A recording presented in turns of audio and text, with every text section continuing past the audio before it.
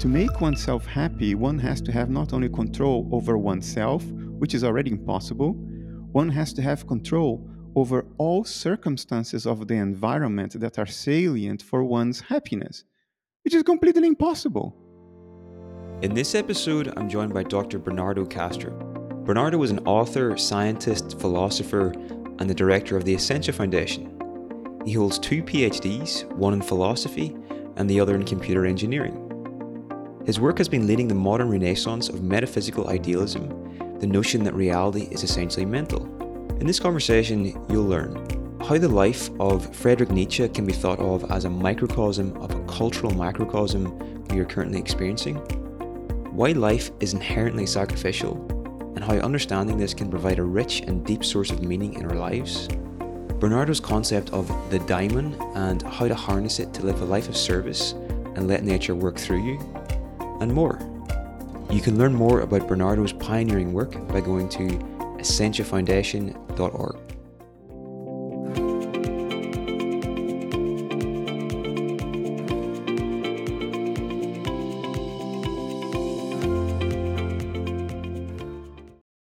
Okay, Bernardo, welcome to the show. My pleasure to be here. Thanks for having me. To get started, one of the questions I'm curious to ask you about is what do you think the psychological significance of the Adam and Eve story is from the Bible? Oh, I think as most of the Bible, there is amazing, nuanced, deep symbolic significance to the book of Genesis and to many other books in the Bible. The book of Job, the Apocalypse, the Gospel according to John. There are lots of symbolism there. In the case of the Adam and Eve story, with my eyes, the way I read it, it's the story of the fall into self-reflection, the fall into metacognition, the seemingly unique human ability to think about their own thoughts, to turn their own minds towards the contents of their minds, to ponder their emotions, to take explicit notice of their mental activity, and to be able to say things like, I'm having this thought now, or I'm feeling this way now. Now, cats don't do that. Cats feel this way, but they don't know that they feel this way, if you know what I mean. Cats experience, but they don't know that they are a subject of experience who is experiencing this and that. We do. And that capability, that capacity is called metacognition in psychology. And when Adam and Eve took a bite from the fruit of the tree of knowledge, it could be any tree, but it's the tree of knowledge.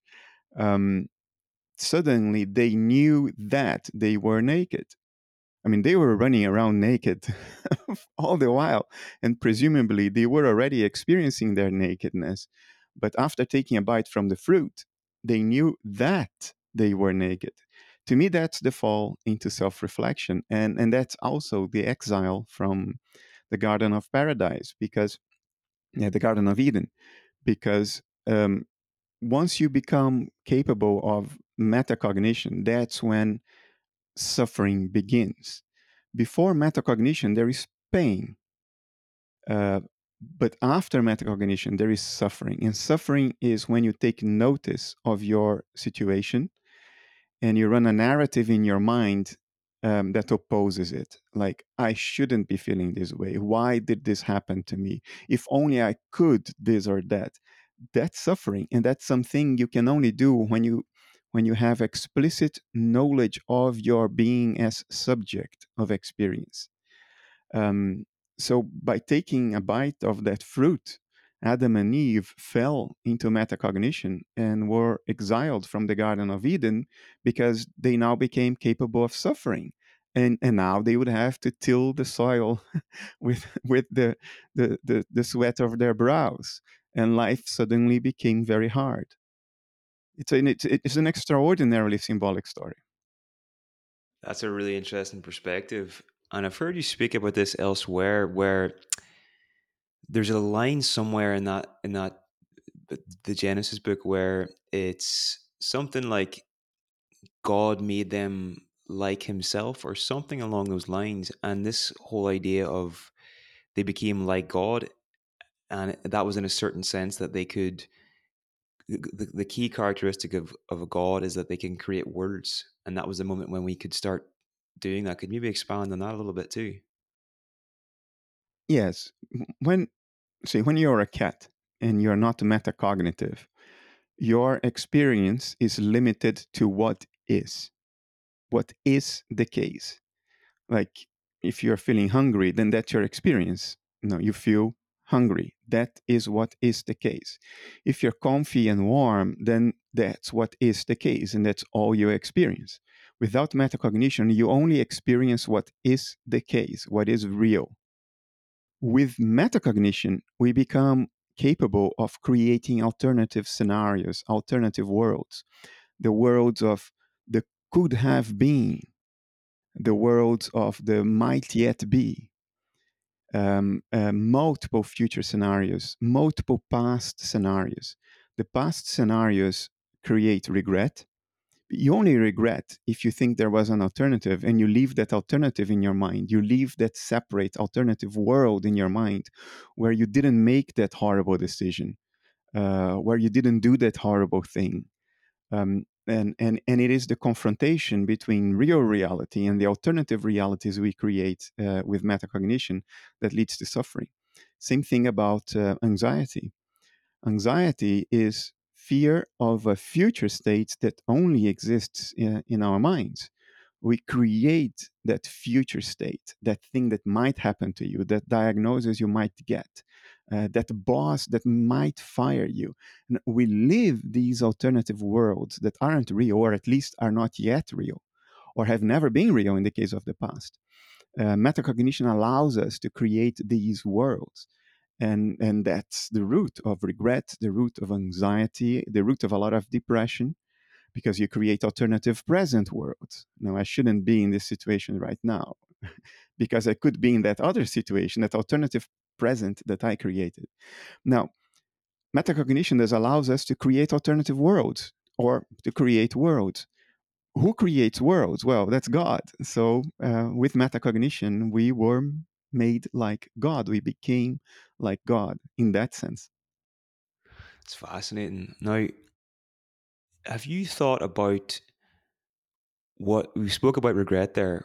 What do you think you will be most likely to regret at the end of your life? Uh, I don't want this to sound arrogant, but if I give any other answer, I'll be lying. Um, the last time I faced regret was when I blew up my ear for the second time, and my tinnitus got a lot worse and led me to think of suicide. That was 4 years ago. Since then, something moved within me. Something changed within me. I don't know what. I don't know why. I don't know exactly when. Um, but I don't regret stuff. Um, I, I I regard now even the screw ups as part of reality, part of what is and should have been, because that's what brought me to where I am. Um, so if I would force an answer, no, I can't force an answer. I don't think I'll regret anything, even the horrible stuff, even the stuff that made me suffer, even the stuff that made other people suffer. Maybe that I could regret a little more. But I haven't been particularly evil in my life. I made a couple of people suffer, but not out of malice. Um, so no, regret doesn't play much of a role for me now. Um, yeah, anxiety does. Regret doesn't. I don't know why, Niall. Interesting. Okay. Okay. Well, you mentioned there about even if I there is think suffer. Go on. I think I developed this ability to be kind towards myself. So when I screwed up in the past, my present self looks at my past self with kindness. Yeah, I'll leave it at that. I don't know how to answer this question very well. No, it's interesting. No, You mentioned there about even if there is suffering and even if there are wrong turns, it's still going to be in the long run beneficial. And something I was really wanting to ask you about in this conversation is sacrifice. What does the word sacrifice mean to you? And to what extent should we view our lives as sacrificial?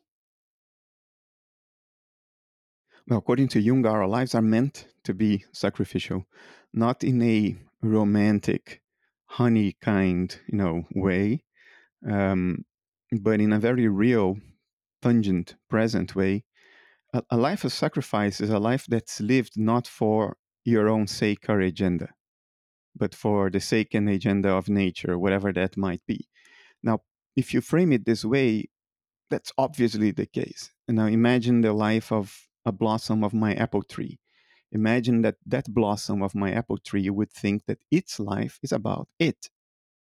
Imagine that. You would have a laugh at that because that blossom is about to help a seed get fertilized, and then that blossom is supposed to die to make room for the fruit, which then will create the next apple tree, and the dance of life will go on. But if that blossom thinks my life is about me, it tries not to die, and it doesn't play its role in the dance of existence, at least not very well. It goes kicking and screaming along the currents of life, which is, you know, not only useless, yeah, it's not natural. We are the same thing. I mean, we are not aliens here, in this reality, on this planet. We came out of it. We germinated out of it, just like the apple tree blossoms out of the apple tree. It didn't land on the apple tree from a parallel reality. We aren't aliens. We aren't watching a theatrical play. We are acting in it. We are bang in the middle of it. We came out of it. We are an integral part of this web of life, in which we find ourselves. So to think that our lives are about us, even though it has become, incredibly enough, it has become common sense in the Western mentality that now dominates the entire world. Um, if you think a second thought about it, if you think a little deeper about it, it's preposterous. It's profoundly ridiculous. Why would the life of an ape be about that ape? Of course it isn't. And if it isn't, then by definition, it's a sacrificial life. It's a life lived for the sake of something bigger, for the sake of the context, the sake of the whole, the sake of the web of life or the dance of nature. And that's a life well lived, and in my view, and that's the life that is least conducive to suffering because it lifts off your shoulders, that incredibly heavy, impossible to carry responsibility to make yourself happy. And in the West, we live under this implicit notion that culture has manufactured plausibility for, which is our lives are about us, and we have the responsibility to make ourselves happy. Th- this is silly. It's ridiculous because to make oneself happy, one has to have not only control over oneself, which is already impossible, one has to have control over all circumstances of the environment that are salient for one's happiness, which is completely impossible. And then what happens is that we systematically fail at it, and we blame ourselves, and we regret, and then we meta suffer, and then all down the crap show begins, right there. So a life of sacrifice may sound like romantic and noble and associated with pain and suffering, because sacrifice is associated with pain and suffering. But amazingly enough, for the present Western mind, it's precisely the opposite. It's a life in which you're not trying to play Titan and carry the weight of the world on your shoulders. So all of that responsibility is off your shoulders. You're responsible for your part in the dance. You're not responsible for the end result. And whether you're happy or not, your life can be meaningful either way, which ultimately is what matters. The will to meaning, uh, um, is above, is stronger than the Freudian will to pleasure or the Nietzschean will to power. Um, and when people realize that a meaningful life is the best life, it's much better than an Epicurean life driven by pleasure. or a Nietzschean life driven by power, which is the big thing in the West today. When people have a taste of that and they realize how much better it is, then they also understand that a life of sacrifice is not a life of noble pain and suffering. On the contrary, it's a life in which what Milan Kundera called the unbearable lightness of being becomes completely bearable, becomes warm and welcoming, and you can find yourself, you can build yourself a nest right there. That's my experience of it, at least. I think it's a beautiful perspective. And in your course for the Essentia Foundation's YouTube channel, um, you mention there's a our culture has had a symbol for this for a long time. This the image of death is always sort of a cloaked figure with this scythe, this harvesting tool. And like things like this, whenever I seen that, a light bulb went on my mind. I was like, oh my god, like people have known about this for a long time. But another another thing you talk about, Bernardo, is the death itself and what might happen after we go. And it's sort of like I want to get your thoughts on this idea that our conscious experience is contributing, regardless of what happens when we're here on Earth, it's contributing to a bigger mind whenever we're gone. It's sort of like I don't want to say it's uploaded or whatever, but it's sort of like it becomes part of this bigger mind. Could you maybe speak to that and what your thoughts are on that? Well, for a number of very good analytic reasons in philosophy, um, the only tenable path forward for a metaphysical understanding of reality, in other words, an understanding of reality as it is, as opposed to how it behaves, which is the issue of science. Metaphysics is about metaphysics, that which stands behind physics, and physics is the behavior of nature. So what is that behaves? What is the nature of reality? What is the essence of existence? The only plausible path to pursue to answer that question, and this is becoming more and more accepted today, is to think of reality as one mind, one field of subjectivity. When I say mind, I don't mean a human like mind with high level mental functions. I don't mean anything like that. What I mean is one field of subjectivity. And what we call physicality or matter is how the dynamics or the mental processes in this field of subjectivity present themselves to observation because of how our cognitive apparatus was built by evolution. So reality is one big mind, one big natural mind.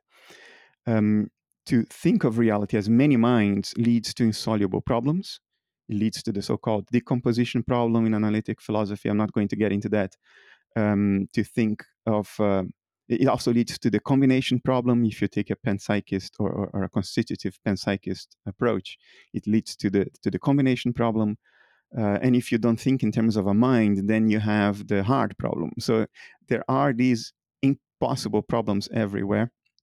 Not the decomposition problem. I meant the combination problem. So we start with one mind, and then we face a problem as well, which is the decomposition problem. But that problem is soluble through the idea of dissociation, which is an empirical fact of reality.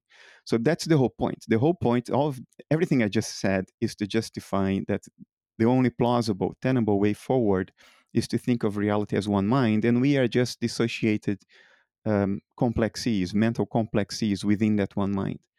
And what the dissociation looks like is biology, life.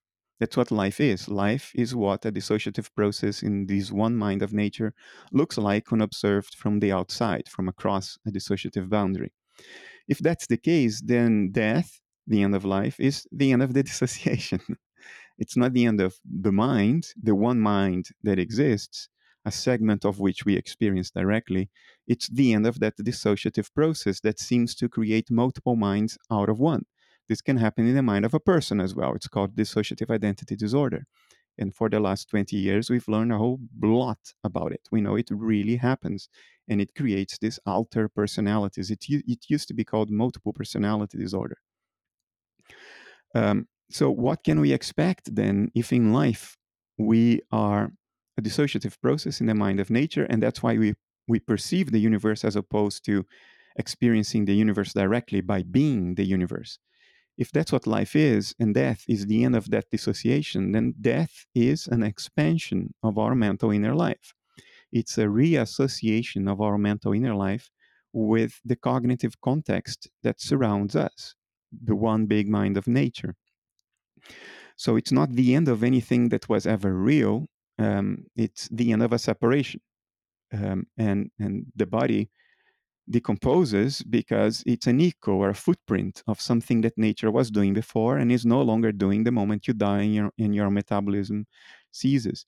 So I think what we might, based on reason, what we might expect from the experience of dying is one, a dissolution of our sense of personal self or ego dissolution, which many people are terrorized of. I have undergone it several times with psychedelics, and now I don't mind it at all. I don't find it scary at all. And second, an expansion of the contents of our consciousness, similar to the expansion of the contents of your consciousness when you wake up from a dream. When you're dreaming, you are dissociated from yourself. You think you are your dream avatar and not the rest of the dream. But lo and behold, it's you doing the whole thing. You're doing the cars, the buildings, the trees, the other people you are talking to, but you're dissociated from the part of your mind that is doing the rest of the dream. You think you are the dream avatar alone. When you wake up, that dissociation ends and your dream avatar is dead. Your dream avatar is toast the moment you wake up, is gone. But you don't wake up crying and mourning the death of your dream avatar because instead of a reduction of the content of your consciousness, there is an expansion. You might still remember the dream, so all of that is still part of you, but now you know more. You know the overall context in which the dream took place. Um, so I think that's what we might expect. Now, because of our cultural expectations and prejudices and unexamined assumptions, that experience, um, nice sounding as it is, may be resisted and experienced with horror, um, because for as long as you think you are your ego and your ego begins to unravel, which it does in a psychedelic trip as well, which reduces brain activity, death ends brain activity. So you can expect even more of an ego dissolution. But we know that some people undergoing a psychedelic experience are terrorized of ego dissolution, even though they are perfectly safe. Nothing bad at all is happening, but they are so attached to that narrative of a separate self that they experience the forced end of that narrative as something horrific. So it's possible that a whole bunch of us will experience death as something horrific. I fear it for myself, to be honest with you, because I'm not an enlightened being. I know certain things out of reasoning and evidence, not necessarily out of direct experience. But yeah, that's what I think we can expect. Interesting. Okay. And since materialism became sort of like the default view of our culture, in the mainstream, we essentially lost the idea of the afterlife. And there's pros to that. There's huge pros to that in the sense that it lifts Oh a, yeah. a massive weight off your shoulders. But there's big cons to it as well. Could you maybe tell us about these, like both sides? Well, the big pro, which is what cemented materialism in the Western psyche around mid 19th century, the big pro is you get rid of the one biggest, most pervasive fear in the history of human experience, which is the fear of what you will experience after you're dead. That single fear has allowed the Catholic Church to completely control the European continent for 1,000 years. The Catholic Church didn't have weapons other than the Knights Templar and brief period around the Crusades. Other than that, the church didn't have an army, didn't have weapons. So, how was the church the single most powerful institution in Europe during 1,000 years of violence and lawlessness? Well, they controlled you based on that fear, that one single fear. what will I experience after I die? I better buy real estate in the after death state. So I better buy an indulgency from the church. I better respect the Pope because otherwise I'm damned to go to hell and burn for all eternity. So that one single greatest fear, the fear that enabled the greatest repression of human flourishing in the history of humanity, was off the table. I mean, that's the biggest pro, that's the biggest payoff, the biggest motivation of all times. And we don't see it today. It may sound abstract to you today, my saying all this stuff. You may think, well, I would love to really believe in the afterlife. Well, if you really did believe in that, you would be petrified because it's a big unknown. And you're not going to land there with a body to defend yourself. You have no idea what it's going to be. You would actually be petrified. Now, we don't. We think it's abstract because we take it for granted. What we truly believe today is that death really is the end. And we take that release from the biggest fear in history for granted, and we no longer can emotionally evaluate what an enormous payoff it was at around mid 19th century. Well, it began at the Enlightenment, but it really crystallized around mid 19th century, the time when Nietzsche was, issuing his warning, his most famous warning: God is dead. We killed God. It was around that time. Now, the con, and that's the price we paid for being released from the greatest fear in the history of humanity, the price we paid is that we lost meaning.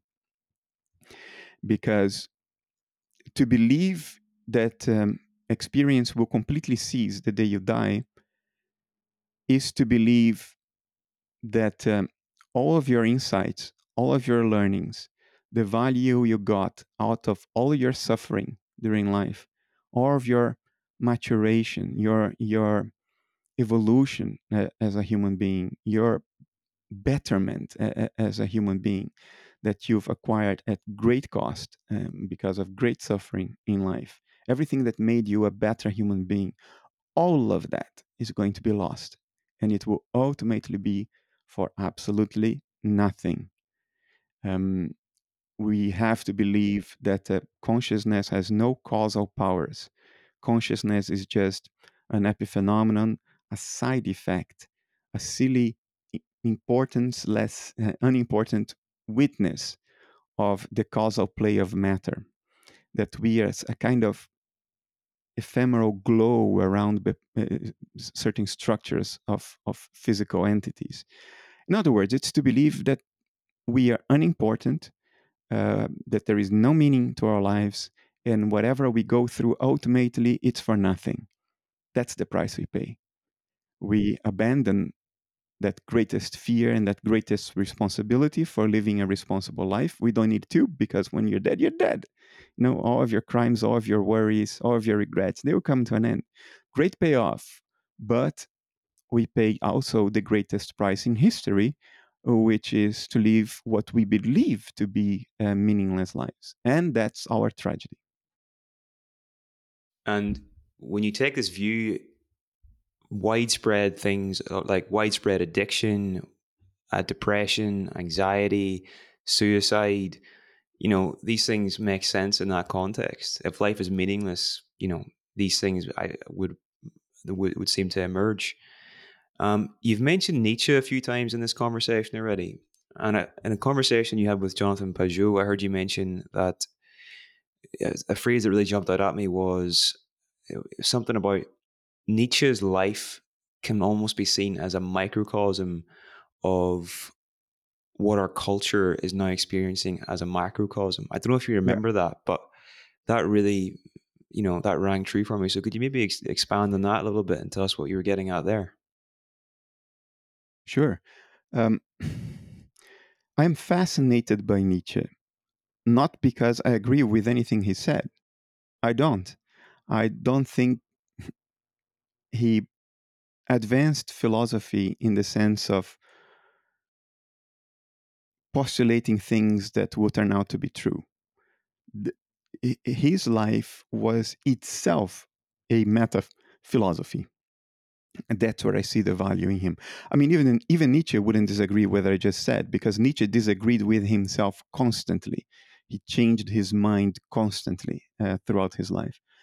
Um, but it is his life that is his great philosophy. It is the things that he saw and anticipated as a single human about the fate of humanity as a whole, and therefore embodied in his own life what the fate of humanity was going to be.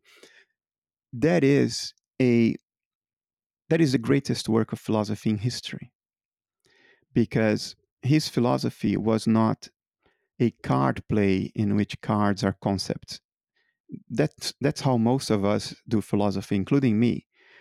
We play a game of cards. We rearrange concepts around to see if it looks better, more plausible, more logical, more coherent, more empirically adequate. We are playing cards. Nietzsche didn't. Nietzsche, his philosophy was lived. It was his life. His vision was his philosophy, not a system, not a model, a conceptual model. None of that. None of that. Um, so he is uh, miles above the rest of us. People like to say that the whole of philosophy is a footnote to Plato, and Plato definitely was a great philosopher.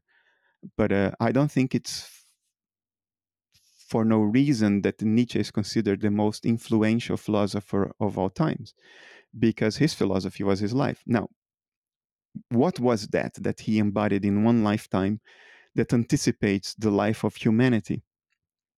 He anticipated the loss of meaning.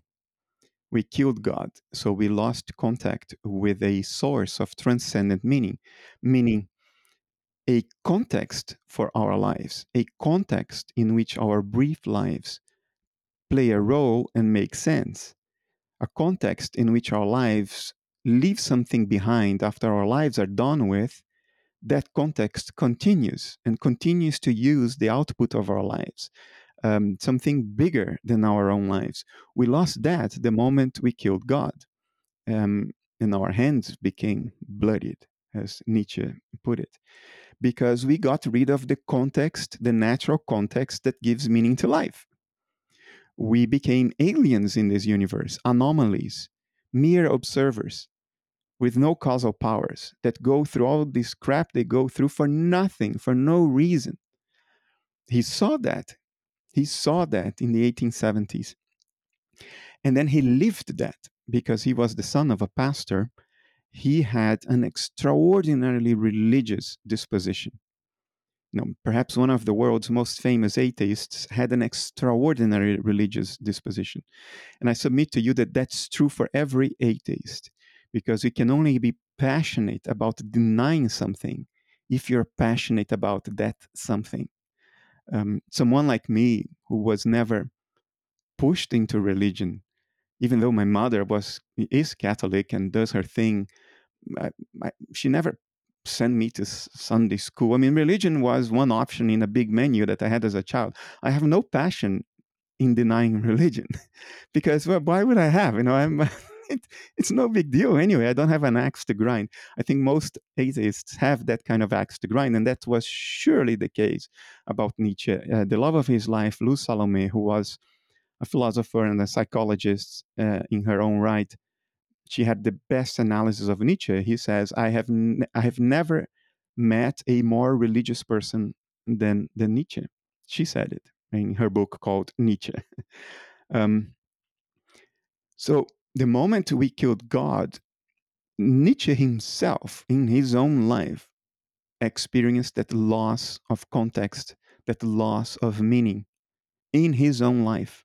And it devastated him. It led to all kinds of psychosomatic symptoms. He couldn't teach anymore. So he had to retire very early, still in his late 20s or early 30s, 78. Yeah, around 30. He had to retire and live out of a small pension from the university because he couldn't see. He had these horrible headaches that made him incapable of work, sometimes 200 days in a year. And he went live a nomadic life, traveling from little village to little village around, the Alps. and southern Germany, sometimes eastern Germany, which is where he came from. Um, so his life reflected the effect of that loss of meaning. And then he tried to compensate for that. He tried to find meaning back in his own life. And he tried to do that by elevating the human condition to the position of something divine. That was the Übermensch, the Superman that he created. The idea of a man God who was limited by the limitations of every human being, but somehow was able to distill that limitation and artistically or scientifically create something great out of that limitation, a kind of alchemical transmutation of pain, suffering, and limitation into something extraordinarily beautiful, enriching, and edifying. And that was more or less the Superman. We don't know exactly because Nietzsche never defined the Superman. He just talked about it, but never said what it is. What we do know is that he saw himself as the announcer, the prophet of the Superman. He was announcing the coming of the Superman. And what happened then? Before I get to that, then he predicted that without the Superman, there would be the last man. And the last man would engage in a life of addictive patterns of behavior because the last man would have no meaning. His life would make no sense. So he would indulge in banality, patterns of addiction. And when I say addiction, I don't mean only substance addiction. I mean addiction to reality TV, addiction to buying the next pair of shoes, addiction to arguing with your partner. Then there are many, many patterns of addiction in our society. Our society is one great indulgence of patterns of activity. That's the Western life today, a life of addiction. And Nietzsche predicted that because that's the only way to distract yourself from the meaninglessness of our condition, which we created ourselves by killing God. The solution to that was the Superman, which he predicted, and he was the announcer of, the prophet of. Um, but did the Superman come to him? It didn't. The Superman never came to him. He became literally insane because by putting on the shoulders of man, and I'm using um, um, old-fashioned terminology here. I mean humanity, but I'm in that Nietzschean mode, so the words come out in that old-fashioned way. Um, if you put on the shoulders of man the responsibility for creating meaning out of something fundamentally meaningless, you drive man nuts because it's impossible. It's a task that is concurrently absolutely needed and absolutely impossible. And this fundamental contradiction, you know, the unmovable versus the all powerful, it is that contradiction of powers, something that is absolutely needed and we cannot live without, but that's something being completely impossible and unachievable by any means. It is that conflict that drives you to insanity.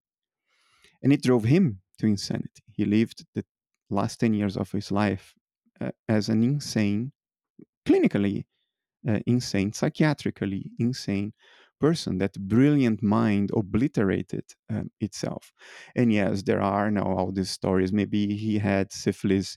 Well, the case for that is very weak. There is a case that he may have had a benign tumor in his brain that grew very slowly. Well, perhaps we will never know. But what we do know by reading his corpus is that we see that trajectory in which the inner contradictions of his realizations were growing and growing and growing and growing.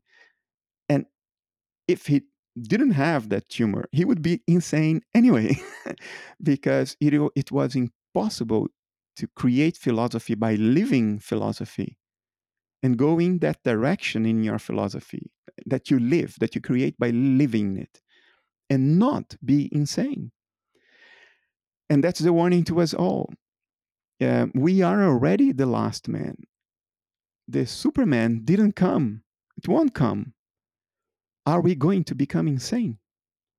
That's the question that Nietzsche's life and philosophy, which are one and the same thing, confront us with. Are we going to become insane?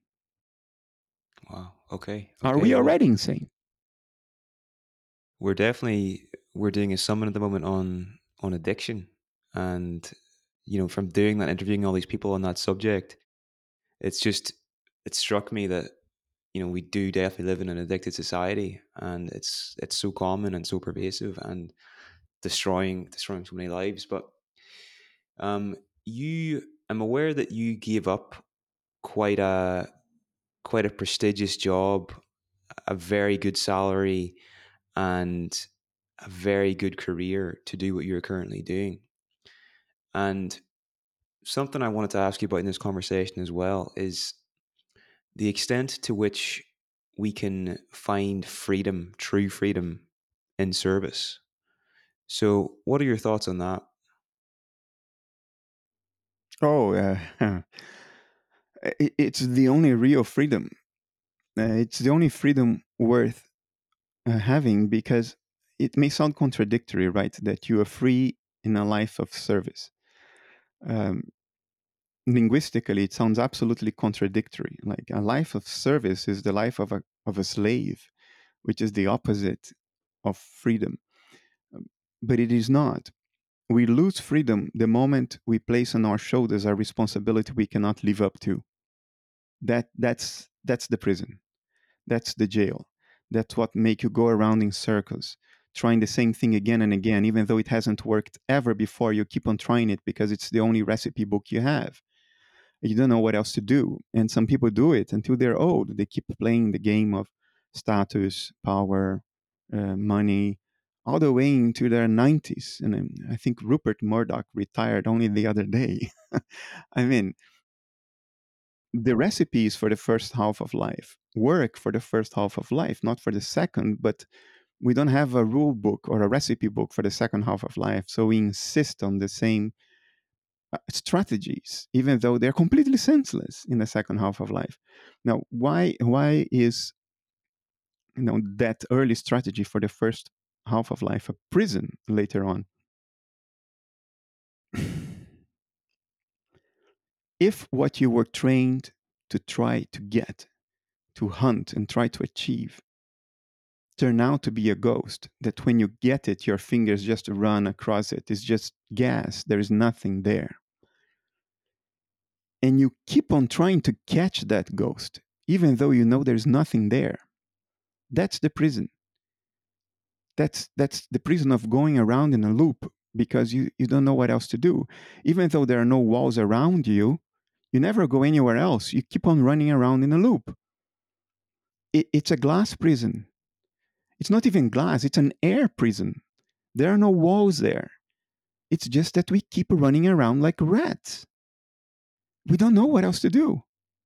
We keep insisting on the same failed strategies that lead to no fulfillment, that lead to no meaning and lead to nothing. Um, but we don't know what else to do. That's the prison. And that prison has a name, which is, you try to make yourself happy. It's your responsibility to make yourself happy. And the only way to make yourself happy is to catch that ghost. There, off you go.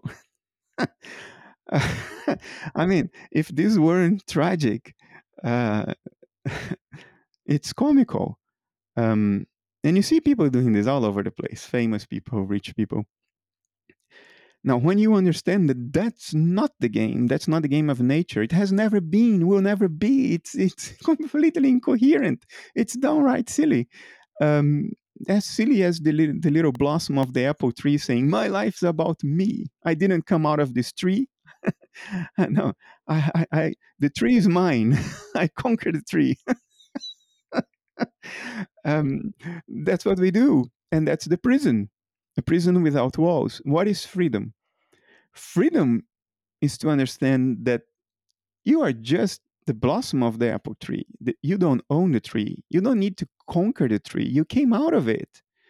And you have a role to play. You play it, and your life will have its natural course, and it will have its natural timing. and there will be no regret because you're not responsible for the end result. Imagine the blossom telling the apple tree, I am responsible for how many apples you're going to produce this year.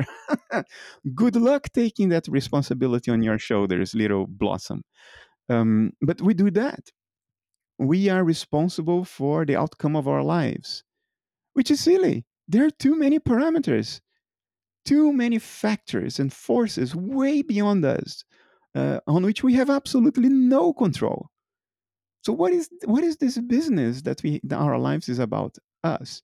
But if we understand, well, I can speak at least for myself. When I understood my life is not about me, has never been, and can never be. That is just a wrong line of thinking, um, and that all I am expected to do from the nature that put me here is to listen to nature and play my role as best as I can. Um, Only then did I become really free because I'm no longer responsible for the end result. I'm no longer responsible for the outcome. I'm only responsible for playing my part the absolute best way I can, which is the way I will play it.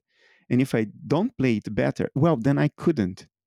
And I can live with that. And there will be a moment I will be in my deathbed and I hopefully will look back and think all the timings were correct. This is the right time to go. That's part of the play as well. I did what I was supposed to be, and how this play will end. It's not up to me. You know, uh, this apple blossom is not going to take on the responsibility for how many apples are produced per year by that apple tree. Um, So there is a tremendous sense of release and freedom in a life of service. And I don't mean it in a romantic religious way. No, for real, here in the 21st century, in the world of the Ukrainian war and the tragedy and the brutality in Israel, in this world, there is freedom in a life of service. For real, very concretely. That's a very good point. And as you're speaking there, it makes me think that, every culture carries assumptions that people take for granted. And this idea that we're responsible for our own happiness is something that we've all kind of carried from a young age. And we don't realize how destructive that actually is, both on an individual and collective level. So I think it's so important just to raise awareness of what you're actually talking about here, because I think it can relieve a lot of suffering for people. You Yeah, speak a lot. our entire sorry, there's a lag between us. I'm sorry about that, Niall. But our entire well-being industry, our entire self-help industry, is based on this one notion that our lives are about us. Your life's about you. My life's about me, and we are responsible for the end result of it. The whole industry of well-being and self-help is based on it. Yeah, there's a lot invested in it. For sure, for sure. Now, something that you've spoken quite a bit on in recent years is this idea of a daimon. So, what is a daimon, Bernardo, and what is your relationship with your own daimon? The notion of a daimon as a sort of an entity with its own agenda, um, is, of course, a symbol, a metaphor, um, but it's a very useful symbol or metaphor for me, for how I live my life. So, what do I mean by the daimon? The daimon is the flow of an impersonal will within us.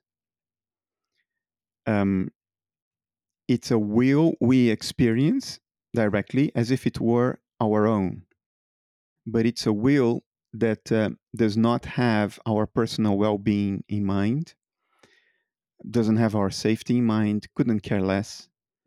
It's a will that manifests itself without being couched in a narrative of why. It wills what it wills, but it doesn't tell you why. Why do I want this? Why does nature want this through me, which is the more accurate way of describing it? It doesn't come with a why. And that's another hallmark of this impersonal will that sort of flows within us all. It doesn't come with an explanation like an egoic agenda comes with an explanation. If what you want to do has an explanation, a neat, nicely constructed, logical, coherent explanation, like I want this because if I achieve this, then that other thing. Well, that's your own will. That's your own personal narrative. The impersonal will has none of that. It doesn't tell why. It goes against your what anybody would consider to be your best interests. It may go against your ability to be financially successful. It may go against your safety, present and future. Um, it may go against even your ability to live a comfortable life. It may go against your need to polish your image, to have a nicely polished persona that you present to the world. In other words, it doesn't care about you, and yet you feel that will sort of ebbing and flowing and rising within you. Um, some people take possession of it. Some people make the movements of that will be an egoic thing. They think it's them who are willing that, and the result of that is ego inflation, which is one of the most dangerous psychological conditions that human beings can have. Uh, who around us has ego inflation in recent history? Well, Trump, Putin, Hitler. These are all Xi. These are all tremendously ego inflated characters. They could feel that impersonal will flowing within them, but they hijacked it and they made it be about them. And that's the most unnatural thing that can happen, and it distorts the whole thing and leads to great danger. So that's why the figure of the daimon is useful, I think, to me and maybe to many other people. I dare suspect it allows you to avoid inflation because you say that's not my will, that's the will of my daimon. My daimon is trying to get me to do this or that. It's not me. So one use of it preempts ego inflation from the start. Another use for it is that it puts you on tenable moral ground, because sometimes the impersonal will of nature is what it's trying to do through you is such that it could lead to great personal misfortune. It doesn't care whether you have a salary at the end of the month, food on your table tomorrow, or a roof over your head next time it rains. It doesn't care about that. And you would be a useless tool of nature if you didn't have any of those things. So you have to engage in a kind of dialogue with the impersonal will, not negotiation, well, maybe even negotiation, but not bargaining, a dialogue to say, well, you are not me, you are the daimon, and I'm now going to have a dialogue with you so we can find some middle ground here, so I can have what to eat and I can have sufficient money in the bank to play a meaningful social role. But beyond that, I will do your bidding. And the only way to have that inner dialogue is to personify what is impersonal, to personify the will of nature as it's trying to express itself through you. So that's another reason I personify it and I call it the daimon. So my life is a life of service to the daimon, but I dialogue with it because I don't want to be crushed by it. And believe you me, the impersonal will of nature can crush you, just like a tornado can destroy your house, just like a tsunami can destroy half a country. You know, the will of nature is a force of nature. It's very impersonal, like a hurricane, like a tsunami, like a tornado, like a solar flare. That's what you're dealing with here. It's not bound by the limits of one little human being. So dialogue with it, not bargaining. Bargaining is impossible, but dialogue with it is essential. And you know, personifying it and attaching a metaphor, a symbol to it, the daimon, is useful to me, at least. I think it's an incredibly important idea because there are a lot there's a phenomenon, the we spoke about the last time, of the starving artist, where people that are highly creative and highly entrepreneurial and highly artistic, they really struggle with the idea of like making money and these things. But if you want to be, as you say, a useful tool for nature, you have to be able to pay the bills and support yourself and be well. And if you don't have this negotiation and you don't personalize it as you say to do, this thing can just throw you around in the same way that a storm can throw like a little boat around. Absolutely. And there are twin dangers here. If we don't personify it and create a sort of a persona for it that we can dialogue with, if we don't do that, there are two dangers. One is that it will absolutely crush you, like what you just said, like the starving artist. You will make no effort to take care of yourself. You will not only serve the will, you will be um, the doormat of the will, and it will step on you, and it will stamp all over you, and it will kill you eventually.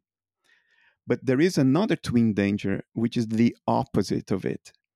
And that danger is to take egoic possession of the power of the impersonal will and channel that enormous power, that force of nature that is as powerful as a tsunami or a hurricane, channel that towards an egoic agenda.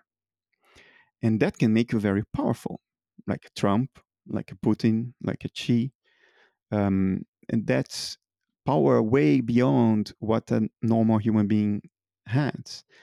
Um, People who channel that impersonal power towards their own egotistic or egoistic even agenda, um, they can be extremely charismatic because since they are channeling the impersonal, that impersonal will resonate with many other people because it's not personal.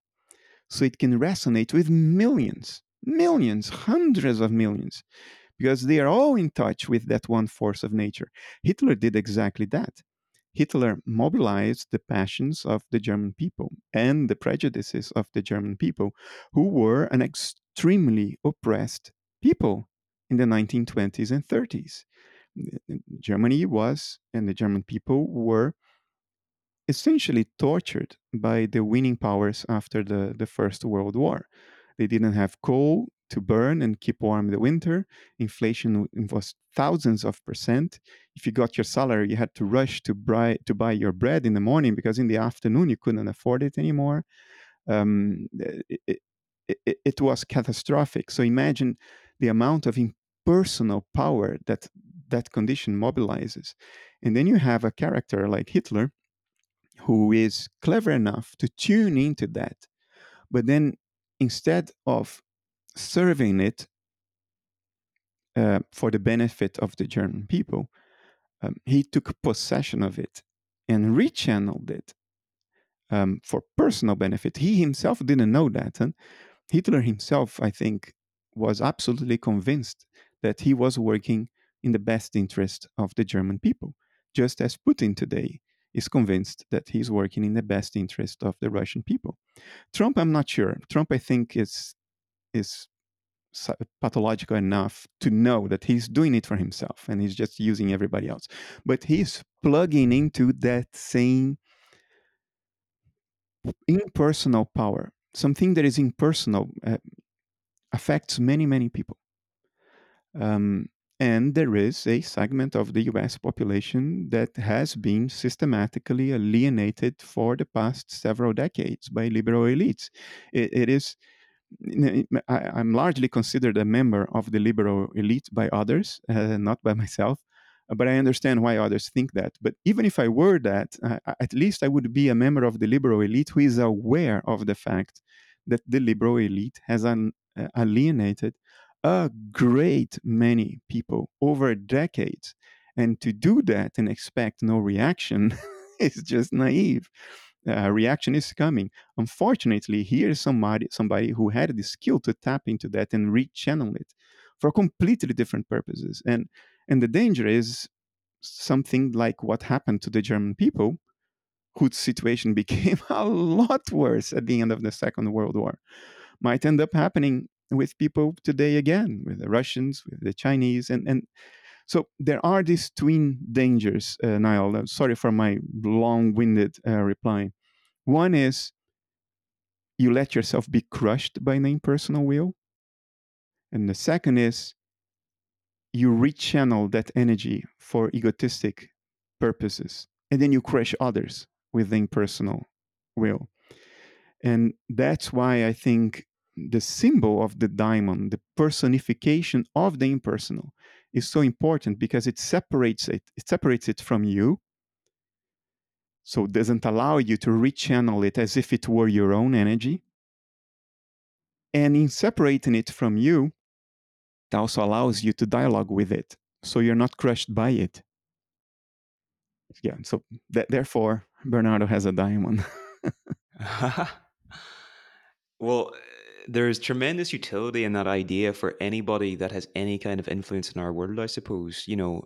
Musicians, politicians, sports stars, like they should be doing some kind of work in this area where they personify this aspect of themselves and they realize that it's not them and it's something working through them. Because if they can do that, then they're going to resist the temptation to think of themselves as a god. Because I can imagine if you're a musician standing on a stage and tens of thousands of people are screaming your name, like how could you not think of yourself a god or as a god in that situation? But something I was actually curious to ask you, didn't think it would come up in this part of the conversation, was how have you kept yourself grounded? How have you kept yourself humble throughout all this? Because in recent years, you've had a really sharp rise to, you've had a lot of attention. So how is this showing up in your own life?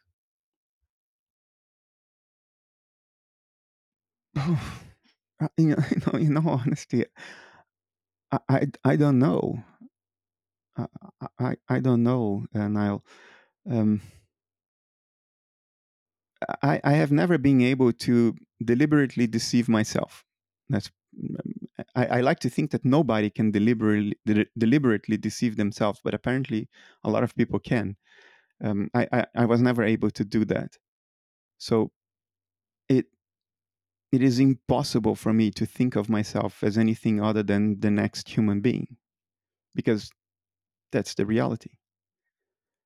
Uh, I, I don't think there was any particular special approach or technique to allow, to allow me to do that. What I cannot do is not to do that, if you know what I mean. I can't deceive myself so deliberately. I can't look at myself in the mirror and think of myself as anything other than what I am. Uh, it doesn't work. For me, it doesn't work that way. Uh, and I know too much about my own crap. My own ego flares, insecurity flares here and there. Yeah, maybe there's one thing I can say. I have always paid attention. That I can say to the benefit of myself. Um, I don't want to come across arrogant, but if I can say anything good about myself, it is that I have always paid attention. I've always paid attention not only to what is around me, but to my own behavior. Every time I behave spontaneously in a certain way, I can't help but go back and look at it again. Recently, I had an attempted debate with a philosopher of physics who started the debate in a way that violated every rule of social interaction. Very abusive, very confrontational tone of voice and demeanor. And I felt profoundly disrespected for that. And I got very angry, very angry. Um, but shortly afterwards, I started asking myself, why did I get so angry? Because even though I think, strictly speaking, what he did was not conducive to dialogue, it was socially regrettable. Objectively speaking, I still think that was the case. But I could have reacted to it in the same way I did without the anger, if you know what I mean. The anger was not necessary. So why did it trigger my anger? And the answer was, there is something about the behavior of that person that I have in me. Um, I express that combative spirit according to social rules. So I'm never abusive to someone I'm speaking face to face. I always treat people with courtesy and respect. But in writing, for rhetorical effect, I can be almost insulting to ideas. Now, you can be insulting to ideas. We have been doing this since the mid 19th century. Kierkegaard and Nietzsche were masters of doing that. And that's completely acceptable. But forget what is socially acceptable or not, what follows the rules or not. Let us just look at the fountainhead of the emotion behind it, that character aspect that underlies both expressions. One, a socially unacceptable outburst, another one, a socially acceptable, neat one. But the fountainhead is a character trait that I share with that guy I despised, which is the, the rhetorical taste for almost being disparaging to certain ideas. Now, there is a good reason for me to do that. I even wrote about it in my own blog, which is materialists love to disparage non materialists. So for years, I have taken on that same tone against them in order to put a mirror in front of them. So there's a good reason why I do this. It's not just pure emotion, but there is a character trait in me that makes me follow that reasoning with gusto, if you know what I mean. So there is a good reason for what I do, but I do it with pleasure, not purely for the reason I do it for the reason I do it, which I already explained, but I do it with pleasure. So I do share a character trait with that person whose behavior I despised, and that's why it angered me. Things that anger you are usually things that you have in yourself, but you don't want to confront. So I paid attention to it. So it has been like this throughout my life. I pay attention. And if you pay attention, you can never see yourself as more than a human being who goes to the toilet every day like everybody else and stinks up the house. No, it's the same thing. I can't help but see this, and to me, it's difficult to even imagine that someone could not see this. I find it bizarre that so many people seem to not see this. To me, it's an impossible feat to not see my own humanity. It's impossible not to see it. Okay, that's really interesting.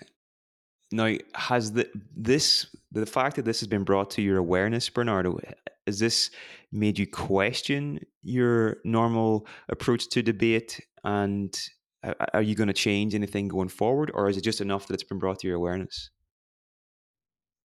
No, I'm not going to change it because I still think the reasons why I do that are valid. And the question is whether I do that in a very emotionally neutral way. I do it purely for the reasons, or I do it for the reasons, but I also enjoy doing it for the right reasons. And I realized that, hey, I enjoy doing it for the right reasons. But the fact that I realized that I have this character trait, I already knew before. This is just a sort of relearnings, certain things you have to keep on relearning in your life. So this is just one more instance of relearning. So the fact that I realized, realized that I do it with taste, with gusto, doesn't change the rationale for doing it anyway, if you know what I mean. So there are good reasons to do that. Whether I enjoy doing it or not, there are good reasons to do that. And now I realized again, I enjoy doing it, but the reasons are still valid. So I'll keep doing that. So this relearning is a personal thing. It's for me. It's not going to change the way I act. In under different circumstances, it might. If I learn something about me that I didn't quite understand before, and it has a bearing on how I pursue my work, then I will change. In this particular case, it so happens that I think there are good reasons anyway to go about it the way I do. And I was never abusive to other person face to face. So I don't need to change that because I was never abusive face to face. I have only being insulting to ideas and in writing. Okay. Okay, well, Bernardo, I've enjoyed every minute of this conversation. It's been absolutely fascinating to speak with you. So thank you for being here and sharing some of your insights with us. Where can people find more about you online? Where would you send people after this conversation to learn more?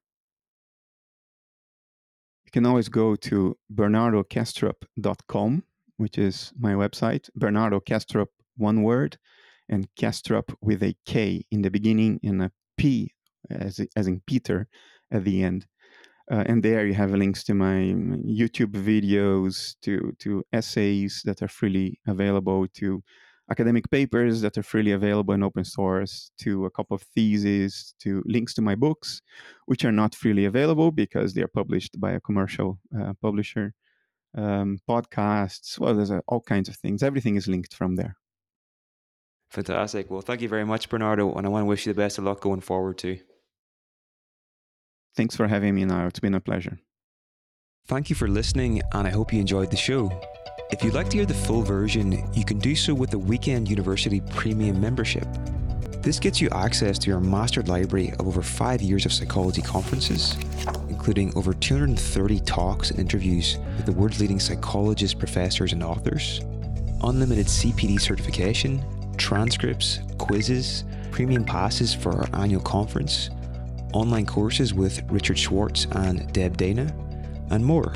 The cost is £97 for 1 year, which breaks down at around 27p per day. The best bit is you can try it out for 30 days completely risk-free, as all orders come with a 100% money-back guarantee. If you're interested, please go to twmembers.com for more information.